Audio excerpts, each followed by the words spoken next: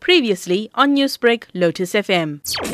This is too much blood flowing to the brain aneurysm. I got coil and glue in my head. The coil is to cut the flow of blood to the brain. I've been to 13 brain operations. I might go for one next year, but the doctor is holding back because I might fall back and go back to where I was.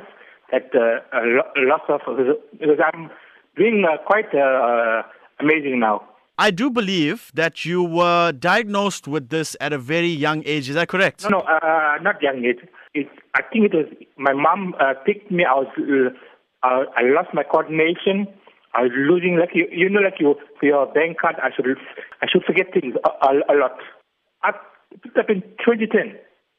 Okay, 2010. So about 8 years you are suffering from this. Yeah, 8 years. And as you said, it is quite a rare illness, especially in South Africa. Now, yes, when sir. you went to the doctors first, how did they react? No, my GP didn't know what I had in my head. I was brought up with this.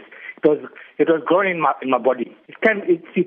Even for you, it can be in your body. You did say that you went for 13 brain operations. Tell me about that process. I had a seizure while operating. That's why I'm at home. I was working in a company called Toyota.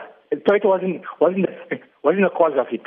It was I was brought up with this. The illness was in my body. I didn't know, but even my parents, nobody, even my own GP didn't know about it. I know that you are now trying to make people more aware of this illness. You have posted a few messages on social media. What sort of responses are you looking for? Who's much brighter and intelligent as a manpower and try to help to spread this illness further, so they can take it from there. Because of course they got plenty of support groups and some people that doctors can help us.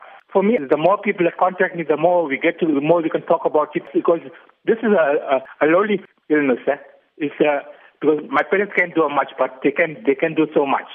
You have to get out of the house, talk to more people, and not staying at home every day. NEWSBREAK, Lotus FM, powered by SABC News.